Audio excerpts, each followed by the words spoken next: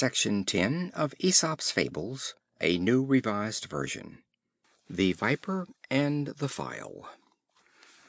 A Viper, entering the workshop of a smith, sought from the tools the means of satisfying his hunger. He more particularly addressed himself to a File, and asked of him the favor of a meal. The File replied, "You must indeed be a simple-minded fellow, if you expect to get anything from me, who am accustomed to take from everyone and never to give anything in return." The covetous are poor givers. The Oxen and the Axle Trees. A heavy wagon was being dragged along a country lane by a team of oxen. The axle trees groaned and creaked terribly, when the oxen, turning round, thus addressed the wheels: "Hello there! Why do you make so much noise? We bear all the labor, and we, not you, ought to cry out." Those who suffer most cry out the least. The Bear and the Beehives. A Bear, that had found his way into a garden where bees were kept, began to turn over the hives and devour the honey. The bees settled in swarms about his head, and stung his eyes and nose so much that, maddened with pain, he tore the skin from his head with his own claws. The Thrush and the Swallow. A young Thrush who lived in an orchard once became acquainted with a Swallow. A friendship sprang up between them, and the Swallow, after skimming the orchard and the neighboring meadow, would every now and then come and visit the Thrush. The Thrush, hopping from branch to branch, would welcome him with his most cheerful note. "Oh, Mother," said he to his parent one day, "never had creature such a friend as I have in this same Swallow." "Nor ever any mother," replied the parent bird, "such a silly son as I have in this same Thrush. Long before the approach of winter, your friend will have left you, and while you sit shivering on a leafless bough, he will be sporting under sunny skies hundreds of miles away." The Sensible Ass.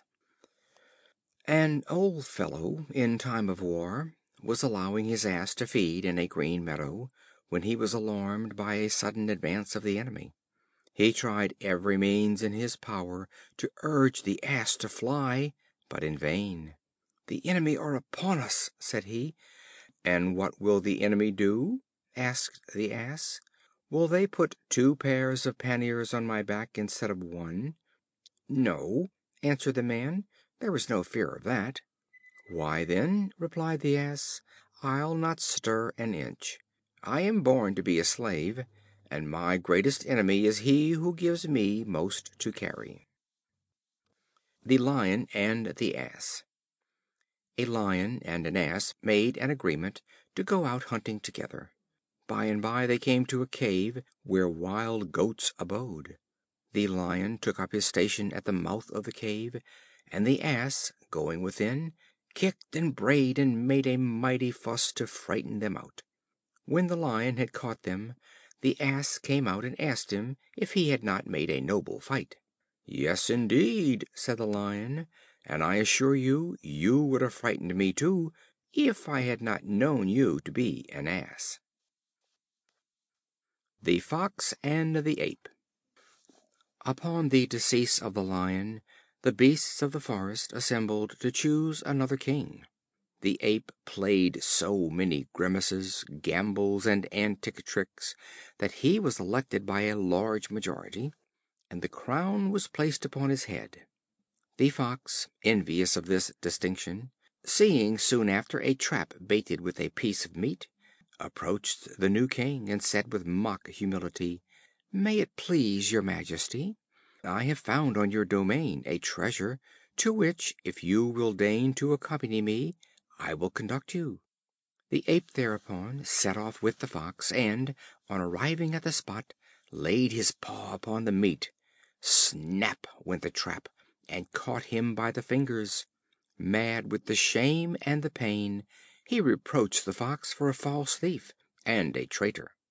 Reynard laughed heartily, and said with a sneer: You, a king, and not understand a trap? The Lion and the Wolf. A Wolf, roaming by the mountainside, saw his own shadow, as the sun was setting, becoming greatly extended and magnified, and he said to himself, "Why should I, being of such an immense size, and extending nearly an acre in length, be afraid of the Lion? Ought I not to be acknowledged as king of all the collected beasts?" While he was indulging in these proud thoughts, a Lion fell upon him and killed him. He exclaimed with a too late repentance, "Wretched me! This overestimation of myself is the cause of my destruction." It is not wise to hold too exalted an opinion of oneself. The Miller, his Son, and their Ass. A Miller and his son were driving their Ass to a fair. On the way they met a group of girls. "Look there!" cried one of them. "Did you ever see such fools, to be trudging along on foot when they might be riding?" The old man, hearing this, quietly bade his son get on the Ass, and walked along merrily by his side. Presently they came to a group of old men in earnest debate. "There," said one of them, "it proves what I was saying. What respect is shown to old age in these days? Do you see that idle young rogue riding, while his old father has to walk? Get down, you scapegrace, and let the old man rest his weary limbs." Upon this the father made his son dismount, and got up himself. In this manner they had not proceeded far, when they met a company of women and children. "Why, you lazy old man!" cried several tongues at once, "how can you ride upon the beast, while that poor little lad there can scarcely keep pace by the side of you?" The good natured Miller immediately took up his son behind him. They had now almost reached the town. "Pray, honest friend," said a townsman, "is that Ass your own?" "Yes," said the old man. "Oh, one would not have thought so by the way you load him. Why, you two fellows are better able to carry the poor beast than he you." "Anything to please you," said the old man. So, alighting with his son, they tied the Ass's legs together, and by the help of a pole endeavored to carry him on their shoulders over a bridge. The people ran out in crowds to laugh at the sight, till the Ass, not liking the noise, nor his situation, kicked asunder the cords, and tumbling off the pole, fell into the river. On this the old man made the best of his way home with his son, convinced that, by endeavoring to please everybody, he had succeeded in pleasing nobody, and lost his Ass into the bargain.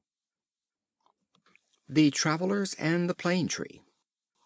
Two Travelers, worn out by the heat of the summer's sun, laid themselves down at noon under the wide spreading branches of a plane tree.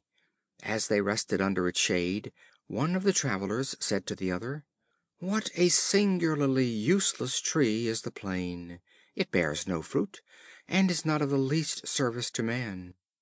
The Plane Tree, interrupting him, said: "You ungrateful fellows! Do you, while receiving benefits from me and resting under my shade, dare to describe me as useless and unprofitable? Some men despise their best blessings because they come without cost." The Tortoise and the Two Ducks. A Tortoise, becoming tired of her humble home, resolved to visit foreign lands, but she did not know which way to go. She repaired to two Ducks to show her the road, and they told her that the best way to travel was through the air. On her imploring their help, they made her grasp a stick with her mouth, and so they bore her aloft. As they flew along, the gaping people beneath shouted at sight of the spectacle. The vain Tortoise mistook their shouts for applause. "I am surely a queen," said she; but alas! as she opened her mouth to speak, she lost her hold of the stick, and falling to the ground was dashed to pieces. Those who are not able to roam should stay at home. The Countryman and the Snake. A villager found a Snake under a hedge, almost dead with cold. He could not help having compassion for the poor creature, so he brought it home and laid it upon the hearth near the fire. But it had not lain there long before, being revived with the heat, it began to erect itself and fly at his wife and children. The countryman, hearing an outcry, and perceiving what the matter was, caught up a mattock and soon dispatched him, upbraiding him at the same time in these words: "Is this, vile wretch, the reward you make to him that saved your life?" Kindness to the ungrateful and the vicious is thrown away. The Madman who sold Wisdom. A Madman once set himself up in the marketplace, and with loud cries announced that he would sell wisdom.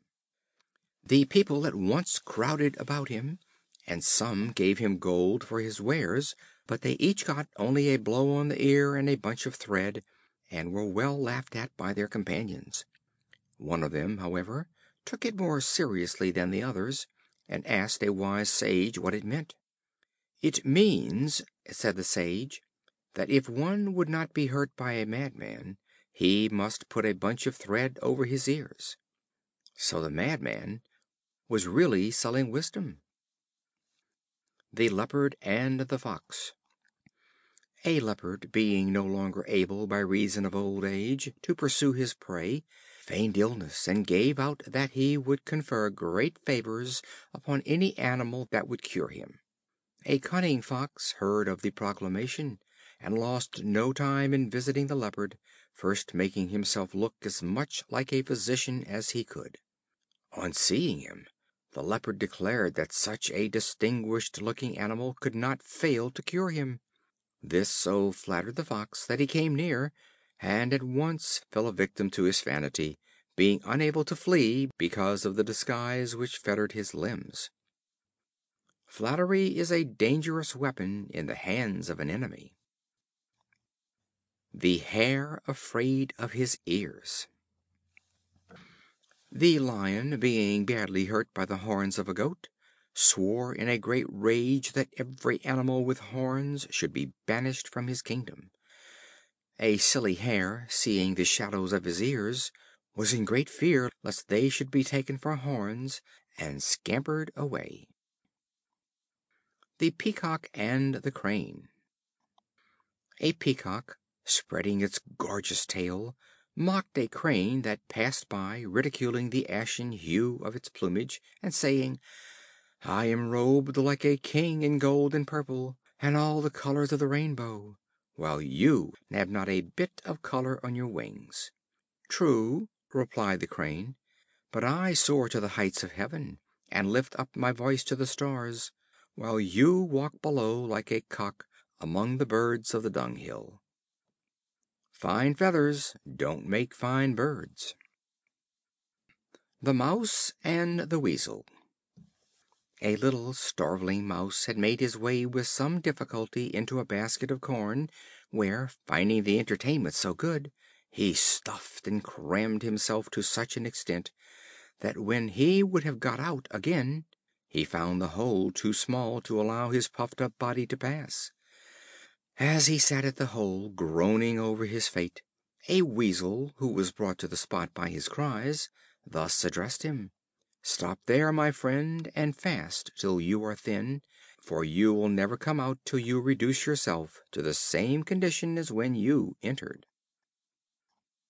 The Fox and the Tiger.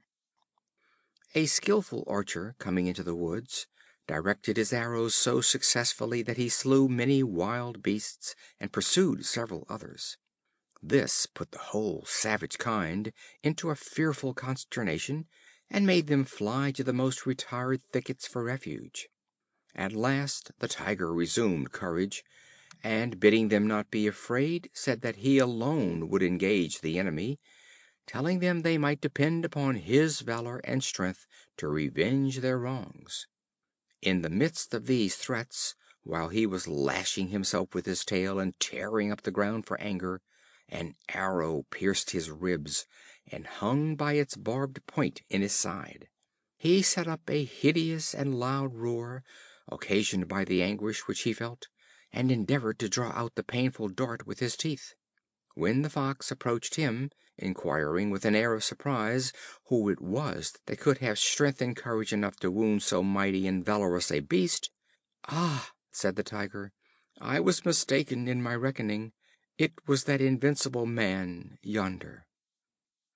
There is always some vulnerable point in the strongest armor. The Fox and the Turkeys. A Fox spied some Turkeys roosting in a tree. He managed to attract their attention, and then ran about the tree, pretending to climb, walked on his hind legs, and did all sorts of tricks. Filled with fear, the Turkeys watched every one of his movements until they became dizzy, and one by one fell from their safe perch. By too much attention to danger, we may fall victims to it. The Eagle, the Cat, and the Wild Sow. An Eagle had made her nest at the top of a lofty oak.